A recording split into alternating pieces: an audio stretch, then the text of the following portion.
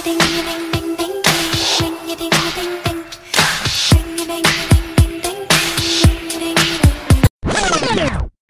girlies, welcome to Crisis Twink, the podcast where we ring the alarm about cultural emergencies.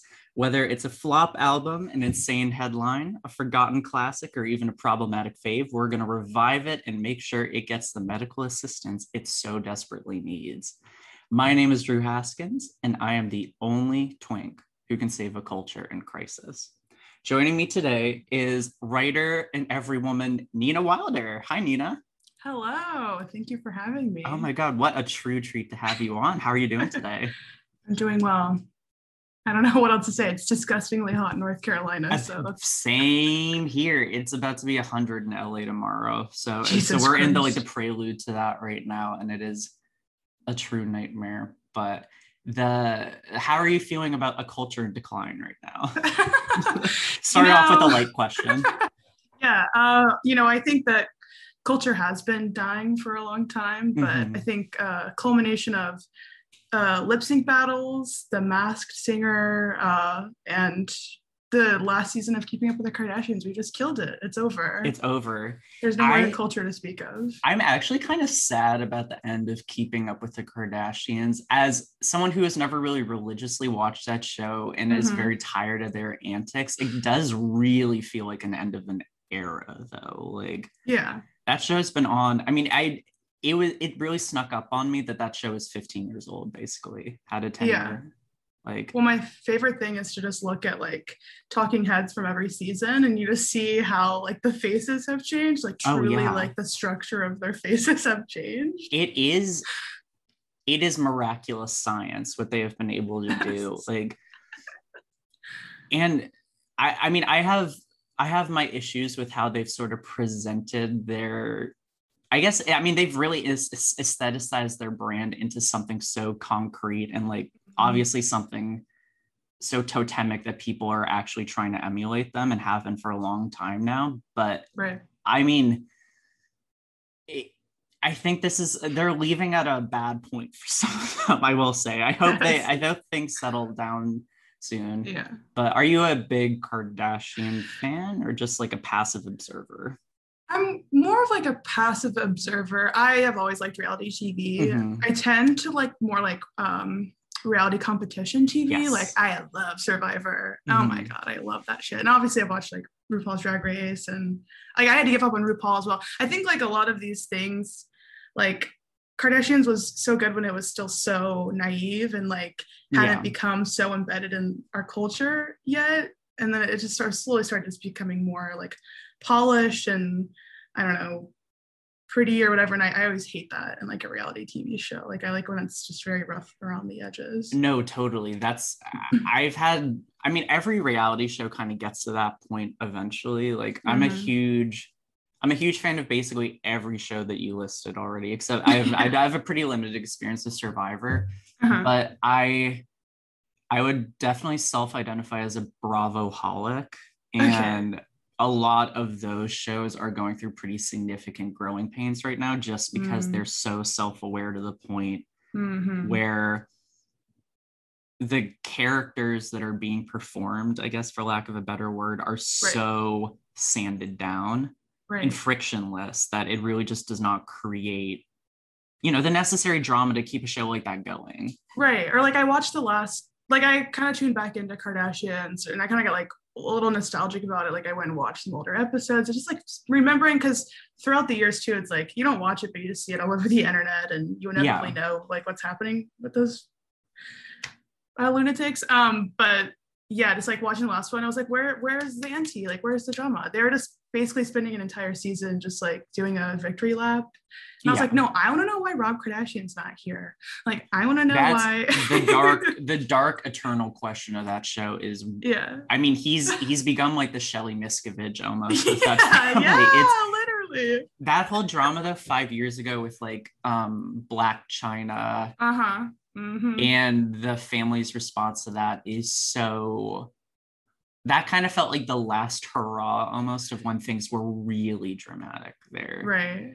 But I think there's some darkness there that we've never really seen the light of day, and maybe shouldn't surfaced on TV. It's hard to be fat in that family, period. Yes, as a absolutely. Fat like that, just like that started the decline, and then I mean they're basically like the catch-all for 2010s body dysmorphia. Like they are the root cause. Like if America's Next Top Model was the 2000s root cause for all of us, then Kardashians, like that goes back to my earlier thing about like their aestheticization. Like I really wish that they were more open about their body modification, because I think, well, it's just dishonest. Yeah, well, that whole thing with Chloe or whatever recently, where she had a genuine photo of herself taken. I mean, the bitch looked good. Like, she looked great. Like her body is thin. Like, you know, her face is like. Her face is settling. Yeah, it's snatched or whatever. Anyway, but she was like, guys, her whole explanation was like, I feel bad about my body, so let me edit my photos. And I was like, do you not understand that you are the very reason that you feel bad about yourself? It's a self-perpetuating cycle. And I mean, that excuse really blew my mind too, because it was so clearly the textbook definition of body dysmorphia. Yes. But presented as this sort of unavoidable outcome. And I'm like, well, you are the cause. Let's pathologize. Like, let's pathologize. Your therapist, we need overtime because it's not working. It's not working. Well, speaking of pathologizing, I think it's time for our first segment, which is the pathology segment of the show. We're going to play Go Call the Governor. Okay. So I am going to present you with 3 cultural scenarios from recent and or ancient history. And you are going to decide whether or not the governor needs to be called. Okay. There are no wrong answers here, but your choice is binary. Okay. Does the governor need to be called or not? So let's play. Okay. All right, we're going to start off with an easy one today. We're hitting a lot of hot button topics today, so apologies in advance. Chrissy Teigen apologizes in a Medium post for everything she has ever done. Does the governor need to be called? I mean, okay. See, I'm already failing the game because I'm like, I have to like qualify this somehow. Call the governor so he can like execute. Oh my god! But like from the internet, like yes, we can yes, put yes, a ban yes. on her from the internet. Whatever, she can live. Like it's okay. Shadow ban Chrissy. Alex like Jones of the left. Yeah, I actually already fired off a tweet today about it, just because I'm so tired of seeing her name, like in the trending tab or whatever. And I'm still so surprised. Like John Legend has his wagon hitched to her because it's like he seems sane. Yeah. So what's the problem? I was talking to someone over the weekend about how their marriage has somehow survived all of this. Like, I mean, she should pay rent in the trending tab. Like, she's just constantly there. This was such a weird thing. So, I mean, we've all seen like the proliferation of the Notes app apology, I guess, but to like get a Medium post for this screed was a new one for me. Well, what's crazy is just like it's evergreen. Like she just needs to whatever, just like an Onion article, like just like copy that and then paste it every single time something happens. Just keep the language vague because it's always like it's my tweets. The tweets are always the problem. Yeah, I was always different back then, whether it was a month or 10 years ago. It's just like we're tired of it. No, yes, we're so tired of it. And the 10 years ago explanation does not hold water to me for a lot of this stuff. No. She was 25 or 26 10 years ago when she was doing all this, or all the shit that's getting resurfaced right now. Courtney Stodden, Courtney Stodden, like, I mean, that Quevenjane Wallace stuff has been making the rounds too, from when she called her the C word, which is literally just insane to do that to a child. Like, right. I mean, that era of the internet was still very edgelordy, I guess. It is edgelordy now, but that subculture is a lot more fringe than it used to be. Like, right. And I do think that she has always posited herself as like the Gillian Flynn, like cool girl archetype almost, like definitely she is like, she really thinks that she is a chick who can hang, and like I do not think she is, but like even as a no, like I have never once told anyone to kill themselves ever, and I'm 26 right now. Like she definitely knew better, so I don't really understand what she's saying with all this. I just have to laugh, like you're like, yeah, of course you never told someone to kill yourself. Like it's just so, it's inherently childish.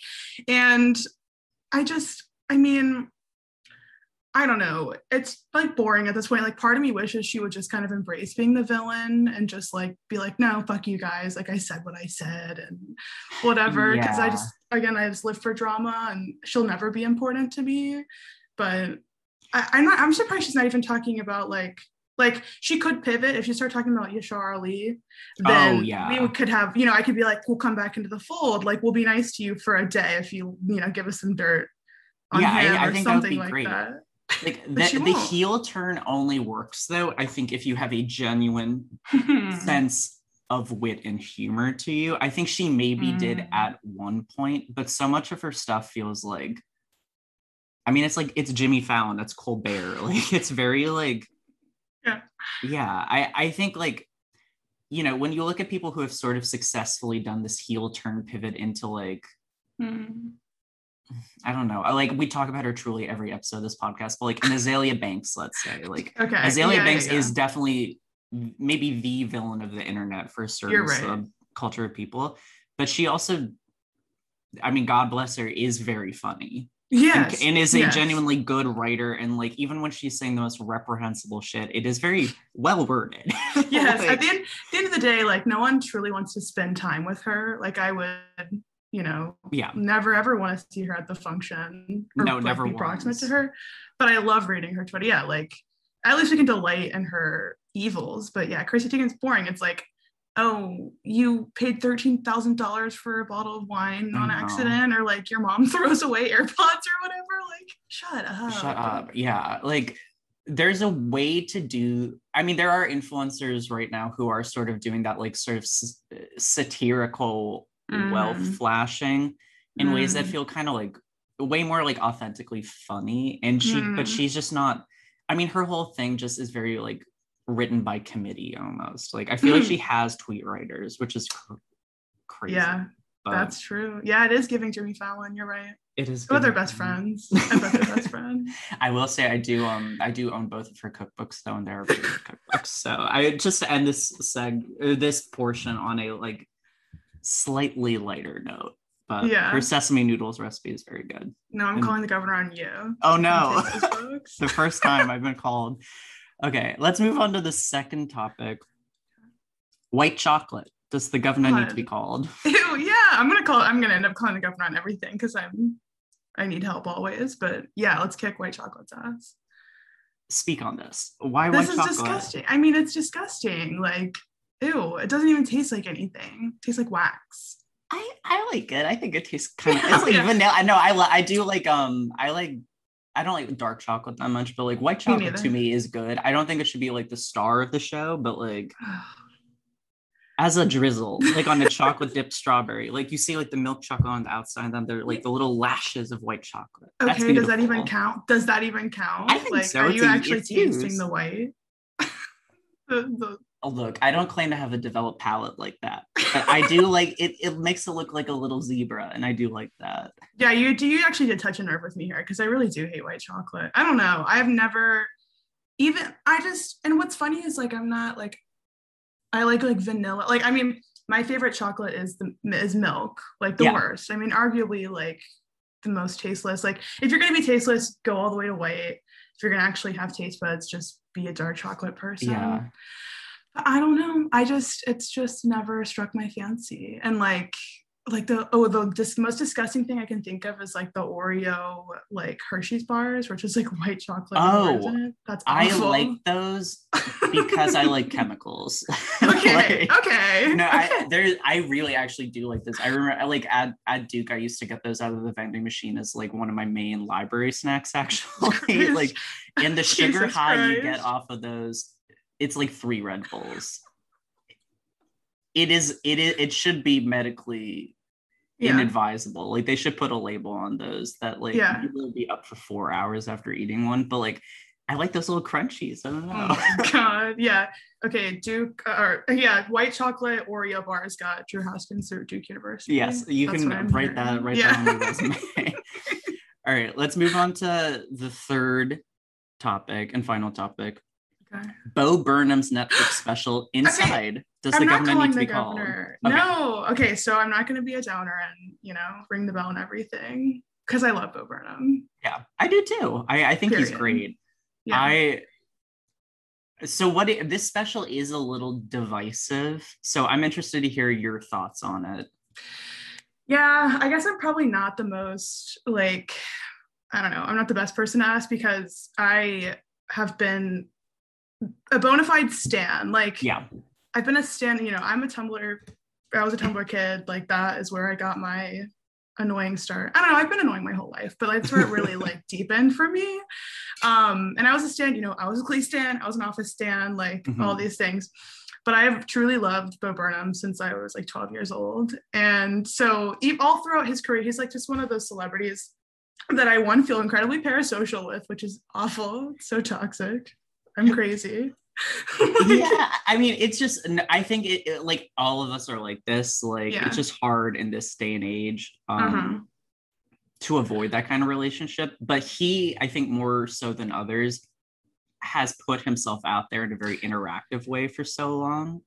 It's kind of hard not to, I think. And it's so fraught as well, because I'm sitting here, I'm please don't get outed as a creep. Please don't be say a offensive thing. Yeah. And the thing too about always being so hyper public is in his early stuff too, he was offensive. I mean, he's got a song about it in his new special or whatever. He's someone who often is constantly revisiting and reckoning with himself and his past, which I like introspection a lot in art. And so, throughout, the time that I've been a fan of his, just everything of his I've loved. I loved, especially his last special before this, Make Happy. I loved 8th grade. He was the best part of Promising Young Woman. What a mess that was. But, he was a shining light for us all, singing Paris Hilton. What else could you want? It's that very... That felt like such a callback to the Tumblr kids. Bo singing that particular song is definitely a dog whistle to a certain generation of people. I immediately start foaming at the mouth. I'm I know. This is everything I've ever wanted. But I love the special. That's all to say that it just felt like a beautiful culmination of all of these things that he's explored for the better part of the last decade. I agree, and I think it felt.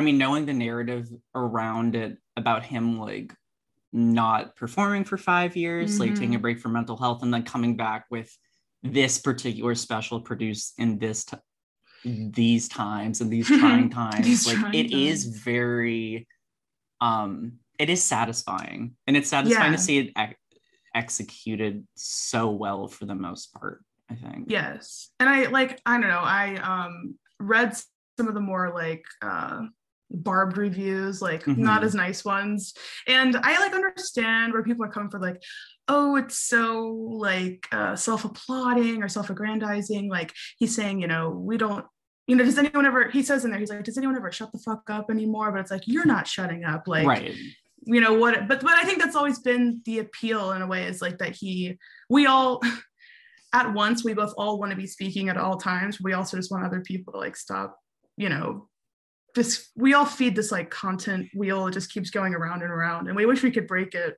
and we want it to break, but at the same time, we all have things to say.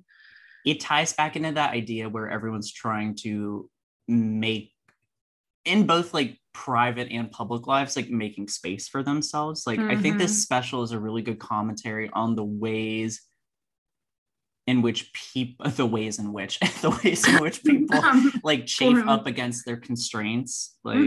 Obviously pandemic is a very literal representation of how people were trying to reckon with being boxed in to an extent, but then having all those songs about the perils of the internet and trying to carve out a space for yourself in the most oversaturated forum you can is very interesting, I think, to see those parallels. Yeah. I mean, I'll never forget, like, from his last special, there's like a line. And what I love too is, like, even when he gets real, it's all an artifice still. And I love that he, like, understands that and plays with that regardless, like, you're still pointing a camera at yourself and you're always going to be aware of that mediation between you and the viewer or whatever. But he says, like, if you can live your life without an audience, you should do it. Yeah. And I just, like, I think as someone who was born on the internet, who comes from the internet, he has the most incisive, and it feels relieving, and like the most authentic, I don't know, takes on and ideas about the internet, which I love.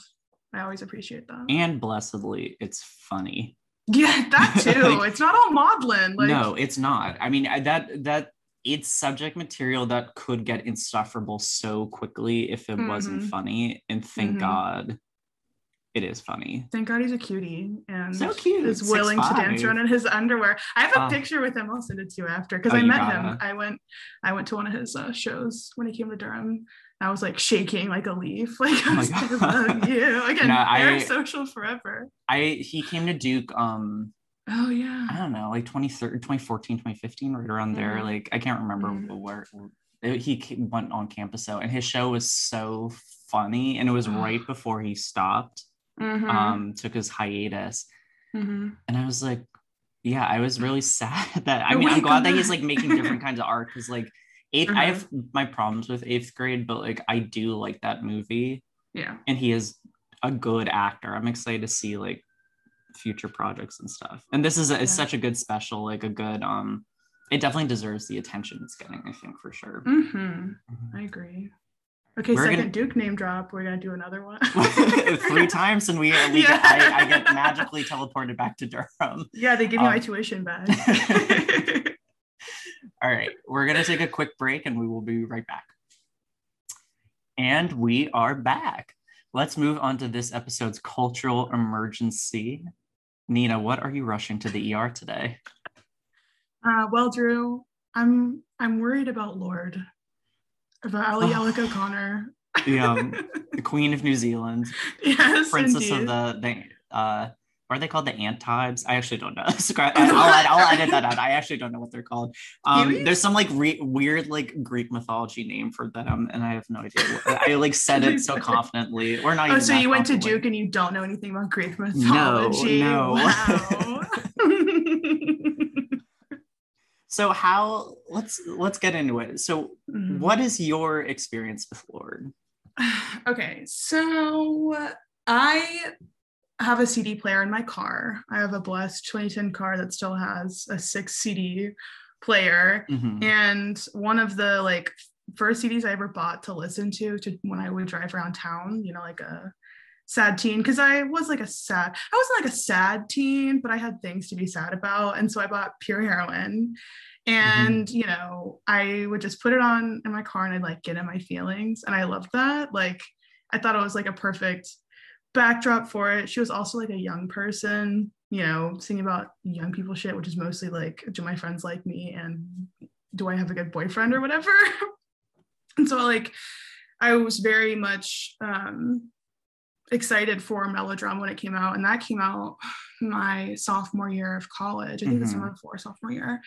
And again, like I guess she is only like a year or two older than me, so yeah, I do have always felt like that kindred, like she knows what I'm going through, and like she writes specifically for me.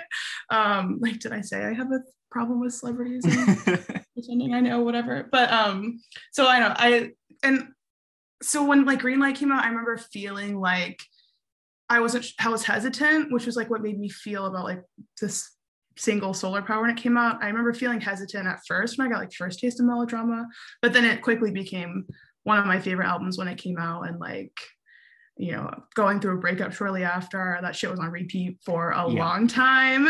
And so yeah, like I don't know, it's been 5 years since Melodrama. I think 4, right? 2017. Okay. Yeah. Right. Okay. 4. Neither of us were math majors, so that passes and I ignore it. But so it's been 4 years. Yeah. And so now I don't know. She comes back and she comes back different. So I'm just not sure how to feel. So Solar Power, which just dropped I guess if you're hearing this, it dropped like a week before we're recording this, more or less a few days before we're recording this. It is so different from everything she's ever done. Like, yes. I was seeing a lot of George Michael comparisons. I was seeing a lot of like Sheryl Crow comparisons, which I don't really get fully, but like, I don't know. It sounds like Thank You by Dido to me. That kind of like strummy, bongo-y. I don't even, it's weird to describe a Lorde single as strummy and bongo-y, but like, here we are. Here we are. Well, and what's funny too, I don't know, it's like everyone, because also online, and you know, I have a bad habit of just turning often to people online or my peers or whatever to kind of like think through my opinions on things, especially with music, because I always feel out of my element with music because I consider myself to be a cinema person, right? And I listen to just the same shit on repeat forever. But so a lot of people are like, oh, like she's happy, so I'm happy for her. Like, yes, get your beach vibes on or whatever. And I'm like, but she's had songs in the past that aren't necessarily all like depressing. Like, I guess like lyrically, it's always been more, you know, introspective or moody, but like she's had some like more upbeat production. So like, yeah, it's not like it's completely new, but yeah, it feels like it should be playing over a Cymbalta commercial, which I was never gonna get that from Lorde. Like I never thought I would. All the old Navy edits that they did to that song, which is like one of my favorite stan Twitter trends. Like I remember when they did that to Jordan Sparks' flop single Red Sangria way back over, I think like last summer. That really, it drove me nuts. But yeah, Lorde is so, like, even her upbeat stuff, like she's very good at finding like the catharsis and sort of like settling into your surroundings, I guess. Like Royals is, I mean, I think to this day her only #1 hit, like, and definitely sort of one of her more like upbeat productions in a way.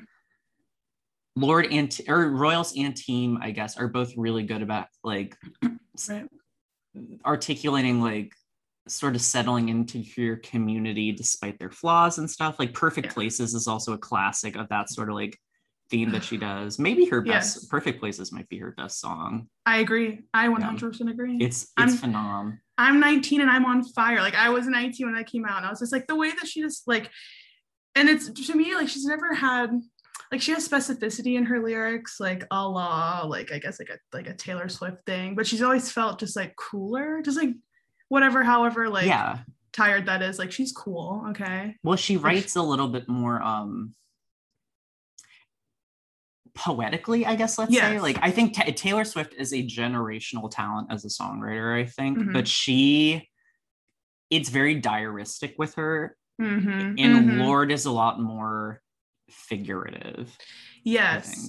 And she'll just like drop stuff in there that feels like very much of the moment, where she's like, I overthink your punctuation marks. And it's just like little things that feel like hyper specific, but also just like very authentic to that, like Adrift, like kind of on the cusp of millennial Zoomer, just like, you know, early 20s, just like trying to find your place in this world. And yeah, I mean, I always just like really appreciated that in her. And so, I don't know, I've listened to the song a few times. And I've just seen like some of the lyrics just get pulled out, like, I look like a prettier Jesus or whatever. Yeah, that's the one that people are really gravitating towards. And I do think it's definitely the most memorable lyric in the song. Right. In a song that does not have a ton of, I think, memorable lyrics in sort of a bad way. It's just like, oh, aquamarine, electric green or something like that. And then the phrasing I keep sticking over is when she's like, can you reach me? No, you can't. I'm like, I tweeted this, but like it really takes it straight to Jimmy Buffett Margaritaville for me. Like it's so like toes in the sand, Corona in my hand. But at least Jimmy Buffett was just fully leaning into, and I don't know if when it came out we were all like, oh girl, it's camp, like we love Margaritaville, whatever. But what it's become is just like a sort of maximalist-y, like he's actually using like bong or whatever, like the Yeah. sound, steel drum, like that. It just immediately you're like, okay, yeah, you're I'm in gonna go. you're on island time. Yeah, I'm on island time. It's my damn fault. But like this is just this weird, and again, because she's trying, didn't I guess Jack Antonoff produced this album once again? Yes. Just let out an eye roll. Yeah, there was a little bit of an eye roll. So I like Jack Antonoff. Historically, I do. I think he's done really good work with Taylor and Lana, especially on two of their better albums. And even St. Vincent, like I like his work with St. Vincent a lot. I know that Daddy's Home was not super well received by certain sectors of the internet and like some critical circles, but I find that album very appealing, even if it's like a little conceptually bad. This, I've taken a turn with him recently as the 1-2 punch of Folklore and Evermore coming out back to back sort of, I think, expose the limitations of his sounds. Like, I think he's really good at mirroring trends and like enhancing people's writings. Like, but I liked it so much better when he was working with like Carly Rae Jepsen and Lord on Melodrama and doing sort of refracting that 80s synth pop that was really booming at that time into something very confessional. But now he's doing that like girl in red bedroom pop stuff, which I don't personally like that much. Yeah. Well, you think about, just like some of this very sophisticated stuff to me, and again, I'm no audiophile, but some of the stuff that felt very just like different, like I've never heard, like Hard Feelings / Loveless on Melodrama. Just like that is just such a, you don't find stuff like that on pop albums usually. And I consider Lorde to be more like deeper cut pop, like she's not Katy Perry or whatever. No, of course not. And so she's still trying to maintain, of course she could never be Katy Perry. She could never. She couldn't do Teenage Dream, are you kidding me? No. Said with love, she could not. Yes. But she's still trying to maintain that like sophisticated production, I feel, or like indie pop, or like still trying to have some like merit to her sound, but then it's just like, but it's just not coming together, I think, in the way that I want it to, in the way that I would enjoy it. Going back to your earlier point about how Jimmy Buffett, I guess, really like leaned into the whole sonic aesthetic package. I do think she weirdly is kind of doing it though. The music video, which we've not touched on yet, is very Island Time. Yes. In a very, I mean, it's a satirical, like Midsommar filter over that kind of thing, but like it is very sort of like a straight up take almost on like a beach commercial.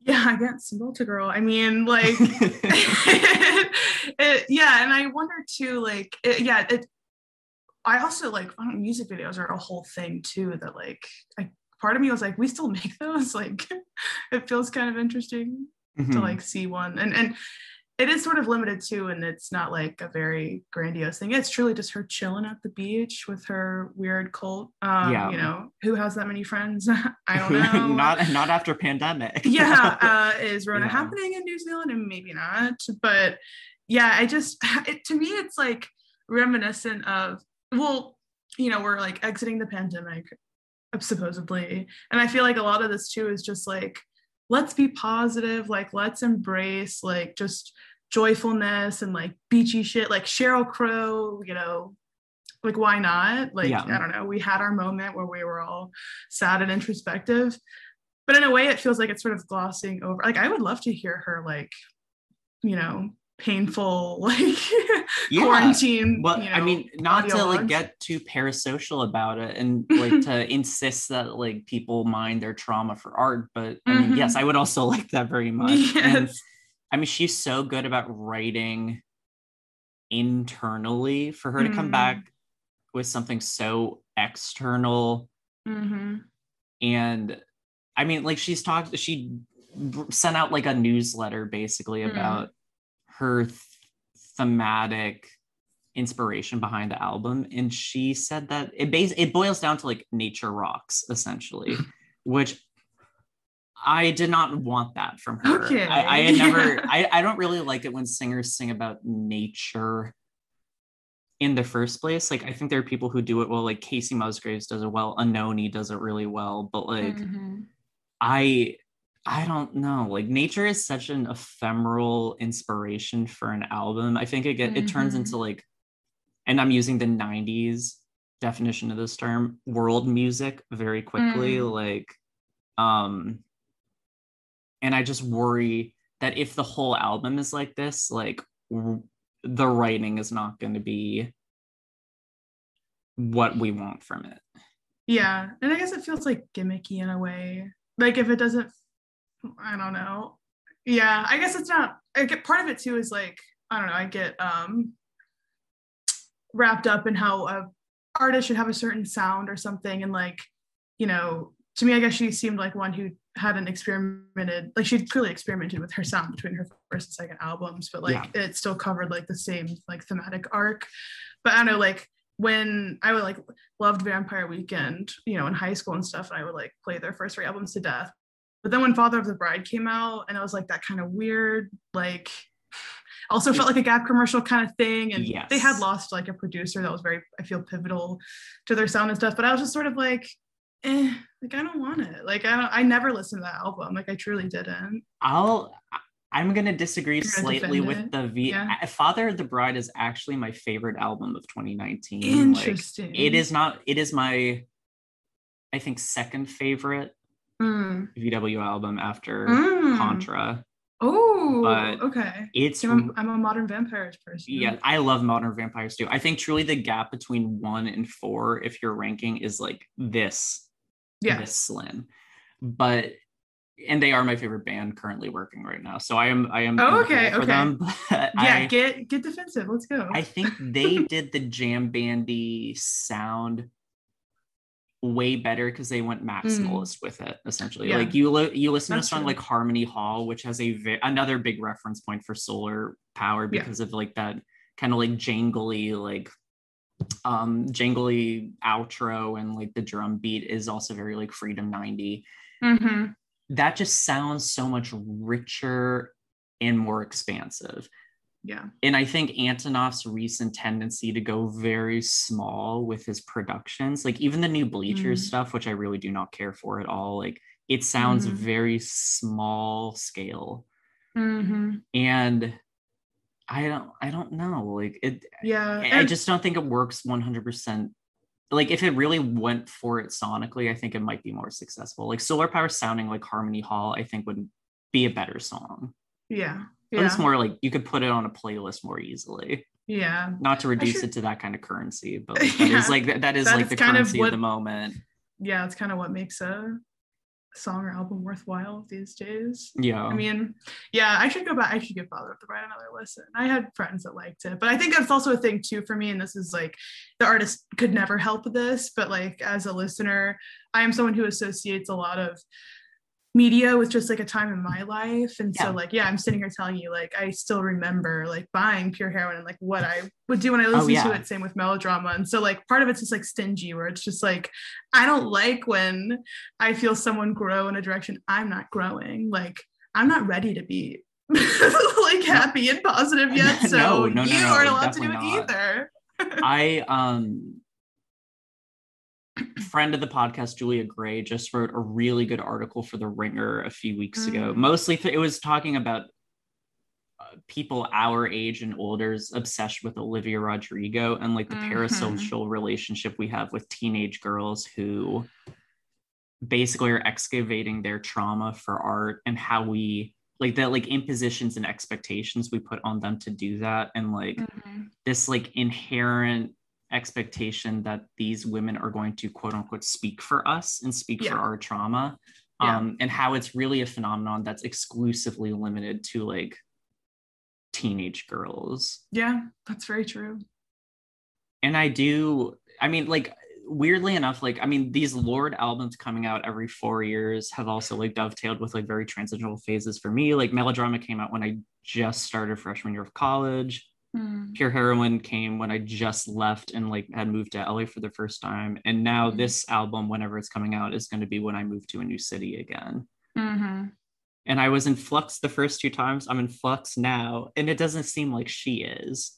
Yeah, Yeah. Unless this is some like weird influencer satire thing. Yeah. Part of me is like, yeah, I think it could be like a very tongue-in-cheek, like not nothing is sunshine and roses right now, but why not like try to lean into that? Yeah. But yeah, at the same time, I think it is unfair. Clearly it's like very like I want, but I think that's why people, I guess, maybe move in and out with artists, like, yeah, you don't have to just automatically love and listen to everything.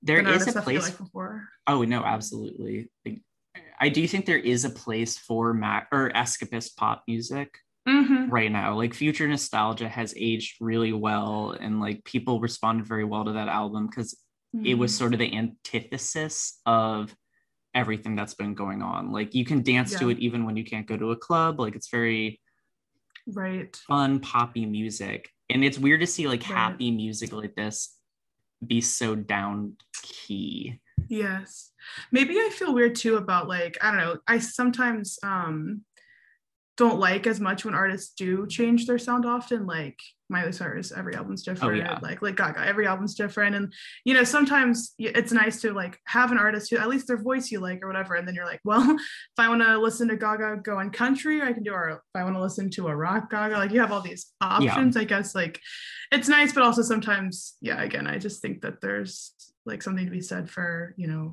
an artist taking by a song. Maybe maybe an album's going to come out and it's just going to be completely different than what we're expecting. Yeah, but I don't know. No, I agree with all that. I mean, I think one of the nice things about Lord's sound being so consistent is that it more or less, I think, spawned this new crop of pop girlies, essentially. Like, what do you think about like Billie and Olivia? And like, I think they're very obviously students of melodrama in a way. Yeah, I haven't listened to Billie very much, and I very briefly listened to Sour. I think on the Sour side, part of me was like, yeah, this girl's 17. Like I felt I felt that was very apparent, and like it also felt, it was just like all these like every song was like a reframing of this one event. Yes. From the outside, like she might have been thinking about more things when writing it, but for me it just seemed like all about this like breakup, and it was just like all these different takes on it, and that was like part of that's like interesting. Like, oh, we have like a Paramore version of a breakup. Oh, we have like a Taylor Swift version of your breakup. We have like 5 or 6 Taylor Swift we have like of a breakup. The whole album of you. Pretending to be. And that's the thing too, is like I've never been like a Taylor person. Like 1984 I think is the one that I like listened to the most stuff off of, because I liked like Bad Blood was awful actually. Kendrick Lamar, how would you Blank Space, that one was Space, like just like those kind of more stuff that didn't sound like Taylor to me, I liked a lot. But the Olivia Rodrigo one, I would like think it was funny if you're like watching reruns of Glee and shit. I'm like, oh, I love Glee, but then I look, I'm like looking up the lyrics and she's like, oh, I've actually never watched Glee, and I'm like, yeah, it is. Are you gonna come from my lived experience? Well, it just shows how like young and like, I don't know, kind of copycatty it gets. It's copycatty, and it's a little, I mean, it definitely is like an affect too. Like Julia in her Ringer piece talks about that specific reference and how it basically is pandering exclusively to people our age who gained so much mental illness from that show. And for her not to even have like, if you have not seen the Rocky Horror episode of Glee, like how could you understand the real struggle, If you've never seen Matthew Morrison rap and be inappropriate with children, then what the fuck are we talking about? Like one of history's great villains, I think. Like, gosh, that show is just, that reminds me of insane. I watched the Grinch musical special with him. Oh yeah. How is that? That could be a cultural emergency. That should have been, I mean, he just feels so relevant. That would have been, if I came on in December, that would have been all I could have talked about. But like putting The Grinch, I love the Grinch, like a beloved character for me. Putting him in a peplum like fit and flare jacket, I was like a peplum like a Santa Claus jacket over his like enormous green hairy ass. And then it's Matthew Morrison, and I was just like, this is uncanny. This is disgusting. This is camp. Against God's will. Yeah, that was like beyond camp. I was like, it's not even. I can't even relish this. But if it's beyond camp, it should be buried in whole, maybe. Like that is 100%. Sort of the Ryan Murphy way, though. Like I feel like he's sort of that sensibility is all over his work to just like push it to the point of no return, and then you're just it's that sense sticks on you for life. I swear to God, because nothing. I love TV, and like there is no TV to me. Like season 1 of Glee, the first half of the season 1 of Glee, like. That's the thing too, is I feel like if they had a shorter like seasonal run, then maybe the press wouldn't have caught up to them and they wouldn't have gotten so like big-headed. But like you could start to see even the decline like toward the end of season 1. But just that second 8 episode stretch after the initial 13 episode order gets a little you start crazy. To see where it starts, could the things fall apart. But then eventually you get random like terrible like school shooting storylines. You're like, I never wanted this out of Ryan Murphy. I wanted this popular 2.0. Like I just wanted like, I don't know. Just like, I think he's capable of very good work. Like I rewatched American Crime Story Versace at the beginning of pandemic, and I think that is a fabulous season of television that has a lot to say and says it very coherently. For him, I think he's like probably the most incoherent showrunner on TV, and like to put it mildly, and like for I think like just keeping him into that limited series format, I think is better because you are forced to tell a self-contained story. Yeah, exactly. Which she's just. I was gonna say I never got into American Horror Story. Like my sister likes it a lot for some reason, but even then, like. He just kind of beats a dead horse. Like I think he needs to learn how to show restraint clearly in many areas of his show running life. But like I think the mark of a truly amazing showrunner is knowing when to end your thing and end it on a high note. So that would have been season 3 finale of Glee. Take what you had, the mess and the beauty, and then end it. That's the season where she like Rachel goes on the train station. They right? win. She like they sings win like nationals. She waves bye to Finn. Like she's gonna go do her Big Apple thing, and then of course they go fuck it. Like it. Season 4 of Glee, the New York season of Glee is. That's when I got off the train. Like when the often shared clip of like Sarah Jessica Parker's mashup of Let's Have a Kiki and Turkey Lurkey Time, I think is a low point for culture at large. But also Kate Hudson in that season of television is doing something unbelievable. Truly crazy. Her character like has sex with students and stuff. I'm like, why did she? And her name is Cassandra July, like an unbelievable character name. Like she's like being bitchy with students. She's like literally calls Rachel and she's like, I fucked your boyfriend or whatever. It's like, you are a 40-year-old woman. Like for that and Whiplash to come out at the same time, two sides of the same coin to me. Two very differently executed sides. You just say that storyline is Ryan Murphy doing Whiplash. He's doing Whiplash. I will say though, I would rather I think watch Ryan Murphy's version of Glee over like Damien Chazelle's version of Glee. Like I feel like that's 100%. Like I mean I guess that's just like the Eddie or whatever. I did not watch that TV show, but the like. I do appreciate the randomness a little bit to the extent that my brain can handle it. Like it is very gonzo and it's not like, it's never boring, Exactly. It's overstimulating and like, that's what bad for your brain, but. You're goddamn right. I mean, I'm watching Riverdale right now. Oh yeah. And I thought I'd never cave and do it, but here I am. And if I take too long between episodes, I can't remember a thing that's happening because it goes like a mile a minute. Like that train took off and it's never stopping. That's the problem with those like soapy shows like that too. Like I was just talking about Empire with a friend yesterday. That first season of Empire is so good and so like also blows through so much storyline in 13 episodes. But like that momentum gets so hard to maintain. Yes. at a certain point if you still want to stay like coherent and narratively sound. And most people cannot do it. Riverdale sort of does it, but like not like I can't with that fucking show. It's really great. I had to tap out too eventually, but it's like I stuck with it longer. I stuck with it about as long as I stuck with Glee, basically. I still have never seen like the last 2 seasons of Glee. Oh my god. Actually, Drew, you should go watch it. It's like a treat. It's really seeing I don't want to see Corey die. die. I know, they rushed into that way too soon. Like Lea Michele like couldn't even do that episode because it was like 2 months after her fiance had died in a horrible tragedy, and Ryan Murphy's like, get in front of a camera and sing a song. Like just crazy. Like I watched the Glee project. Oh yeah, I was in Glee. Oh yeah, Glee. I never got into that. I feel like I would have lost my mind like fully, like irreparably, had I not gotten into that. Reality competition. Do you think Lord has seen Glee? we gotta tie it back somehow. I mean, yeah.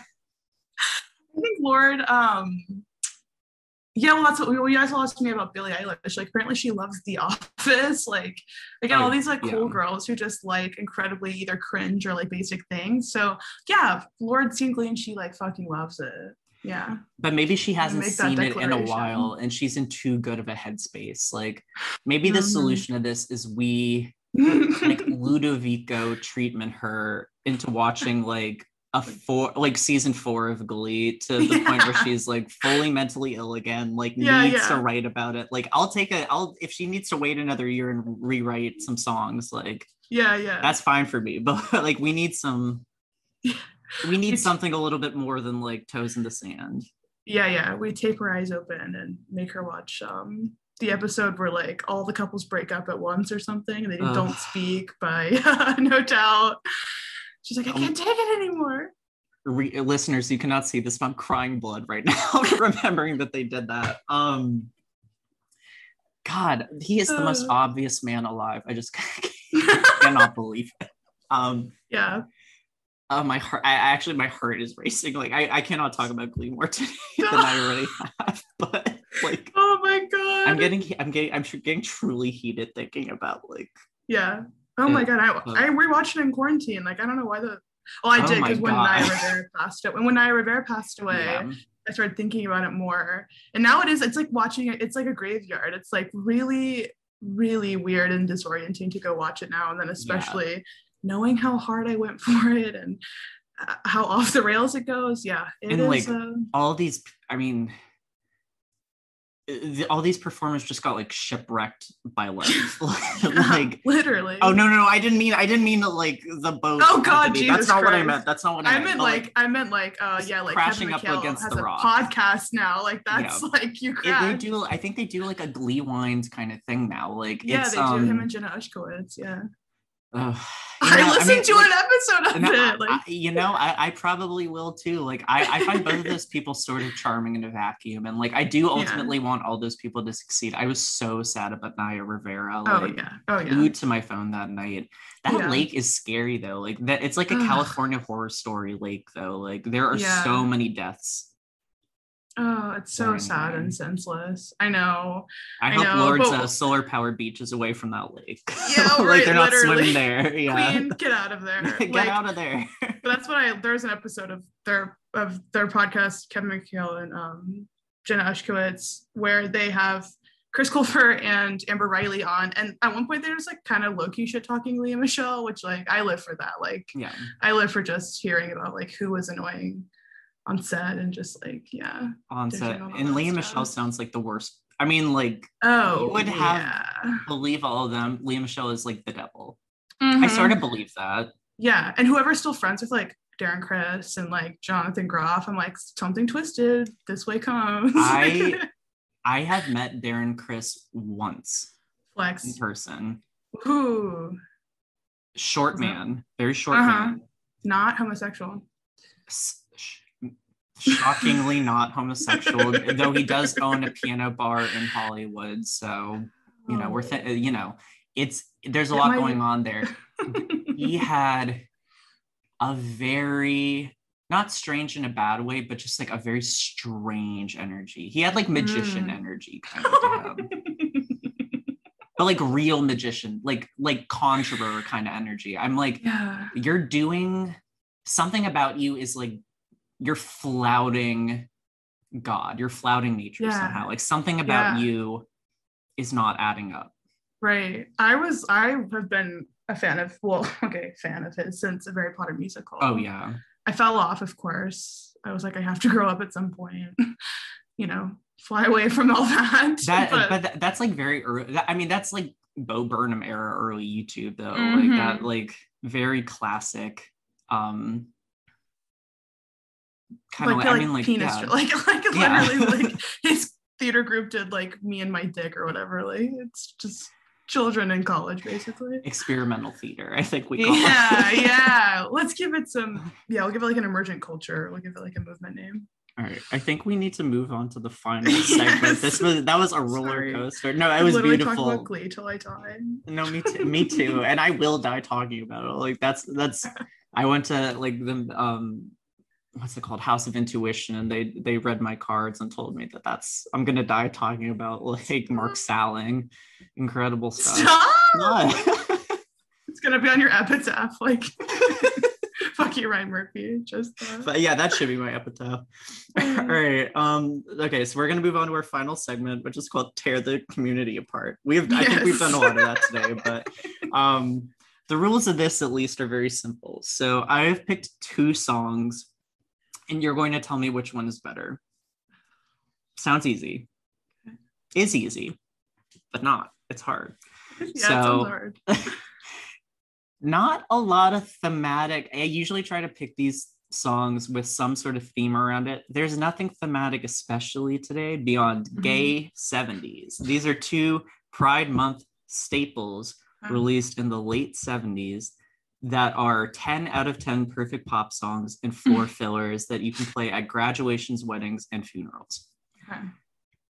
This might be the hardest round yet. Which song is better? Bad Girls by Donna Summer or Dancing Queen by ABBA? Oh my god! Okay, because I'm going through like a soul disco moment. Oh, are you really? Listening history, yeah. Oh my gosh. Well, I tried to start working out and I'm like, what will make this a pleasant experience for me that also has like high enough BPM to keep me going? And Donna Summer and ABBA are just like, I mean, all over that playlist. That's so funny. I literally just picked these 2 songs because I was at drag brunch yesterday and they played both of those songs back to back. And I was like, well, I know what I'm going to do on Monday. You said Bad Girls or Hot Stuff?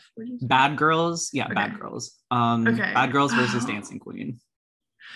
I feel like Hot Stuff, it's not a contest. Which out of those 2 songs is better? Yeah, I was going to say Hot Stuff is like, I mean, wow. I still have Bad Girls though. Like,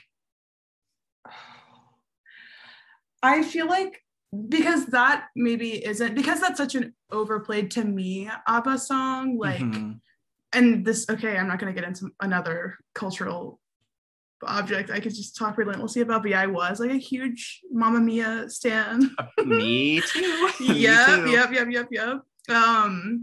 But I don't know. Okay, so you know what? I'll make it easy for myself. I'm gonna say Donna Summer, because just like I had actually never. So I've like listened to ABBA, whether it's a cover or like them actually, for a long time. But I actually really didn't listen to a lot of Donna Summer until the last year. And I'd heard like Hot Stuff and Bad Girls. I think Bad Girls is like in one of the Rugrats movies, if I'm being honest with you. So I think that's. Yes, I think you're correct. I remember like a toot toot beep beep moment. And like obviously that's been sampled quite a few times throughout pop history. But yeah, I mean she was truly just like what a phenomenal singer, what a phenomenal moment in music history. Yeah. So yeah, I'll go with her. But I really do love ABBA. If you had said like, and this is not a let's play at our graduation, but just like the winner takes it all or any kind of like other. It's one that makes me cry usually wins, yeah. No, that's an incredible song. There are very few not incredible ABBA songs though. Like I think if I were answering these 2, I think I would pick Dancing Queen just because it's I mean, there's just something so like primal, Yes. elemental about that song. Like Bad Girls too, though. I mean, this is a really hard one. Like Toot Toot Beep Beep is such a fun thing to do when you're dancing. Yes. Like you can really get like kind of fun, cartoony with it. Yeah. If I'm like into club, like if I'm like, as one so often is. Yeah. I just think about Broad City when she's like, into club, we all fam. And she's like, what are you saying? She's like, are you racist? Anyway, like, how do you not get it? If I'm like, you know, like throwing out, if I'm in a place where I can throw my ass around or something, yeah, like Bad Girls, it's gotta be it. But yeah, like Dancing Queen has that sort of like familial or like family friendly, just like kind of like innocence to it. It's more of a sing-along song. Yes, like a karaoke I'm doing. Yeah, for sure. I mean, it's hard to do any Donna Summer song in karaoke just because she is a terrible vocalist. I mean, and she's just, you're not terrible. She's just transcendent. So, like, girl, none of us could ever live up to No. What is your favorite? Well, is Winner Takes All your favorite ABBA song then? Yeah, I guess. I really do like the ones that feel like I'm gonna say they feel horny. So like I love all, like, gimme. Yeah, love that song. Or like Lay All Your Love on Me, like just the ones that I just like feel like primal or something when I'm listening to it. Whereas like Chiquitita or whatever, or like any of the ones that are more like playful, like you know, like more lighthearted, like Does Your Mother Know, like that. Yeah, those are like not as you know, appealing, or they're, you know, I'm not gonna like scream them at the top of my lungs. I'm not gonna get into a persona. Cheesier. Yeah. Like, but I like it when they get melancholic too, though. Like Winner Takes It All is definitely in that vibe. Like my favorite is Knowing Me, Knowing You, which is like so. And SOS is probably a close number too. Like all three of those are like very kind of in the same sort of vibe. Yeah. Like I love the song where when I like sing it, I feel like I'm in my head, it's like very cinematic, or like I assume a face that I'm like strutting a catwalk or something. That's also how Bad Girls makes me feel. Yeah. And I mean, coincidentally, I guess like both Donna Summer's catalog and ABBA's catalog have both been made into musicals too. Like I think they both like lend themselves very well to sort of like theatrical performance like that. Yeah. Though I have not seen the Donna Summer musical. I've seen Mamma Mia more times than I can count.